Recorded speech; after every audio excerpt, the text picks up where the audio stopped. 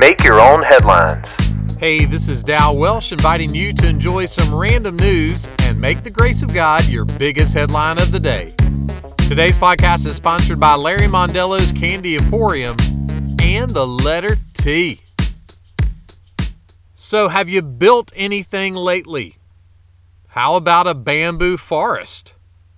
Students from the Zoo Academy recently built a bamboo forest for the elephants at the Cincinnati Zoo. The Zoo Academy is a unique on-site high school for juniors and seniors interested in science, plants, and animals. It's been part of the Cincinnati public school system since 1975. And how did the elephants react to their new bamboo forest? Well, they knocked it down, which is okay. It was built for them to play with, so knocking it down and tossing it around was part of the plan. You know what you get when you cross a firecracker and a ghost?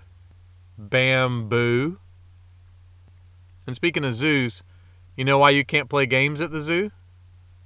Too many cheetahs. The Apostle Paul was writing to some folks in ancient Rome and said this: "May the God of hope fill you with all joy and peace in believing." God is the God of hope. There's no better hope on the planet than the hope that can be found in God. But sometimes our senses are dull, and we can't see or hear or smell that hope. Why?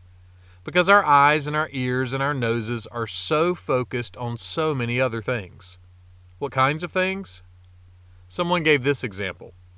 Political idolatry, with the smell of both a donkey and an elephant, seem to have overpowered the fragrance of hope that should characterize the people of Jesus. Now, that's about as political as this podcast will ever get. So whatever idols are keeping you from enjoying the hope of God, knock them down. Why? So you can smell the fragrance of hope. Because the hope of God is the best thing you can build your life on. Make that one of your headlines today.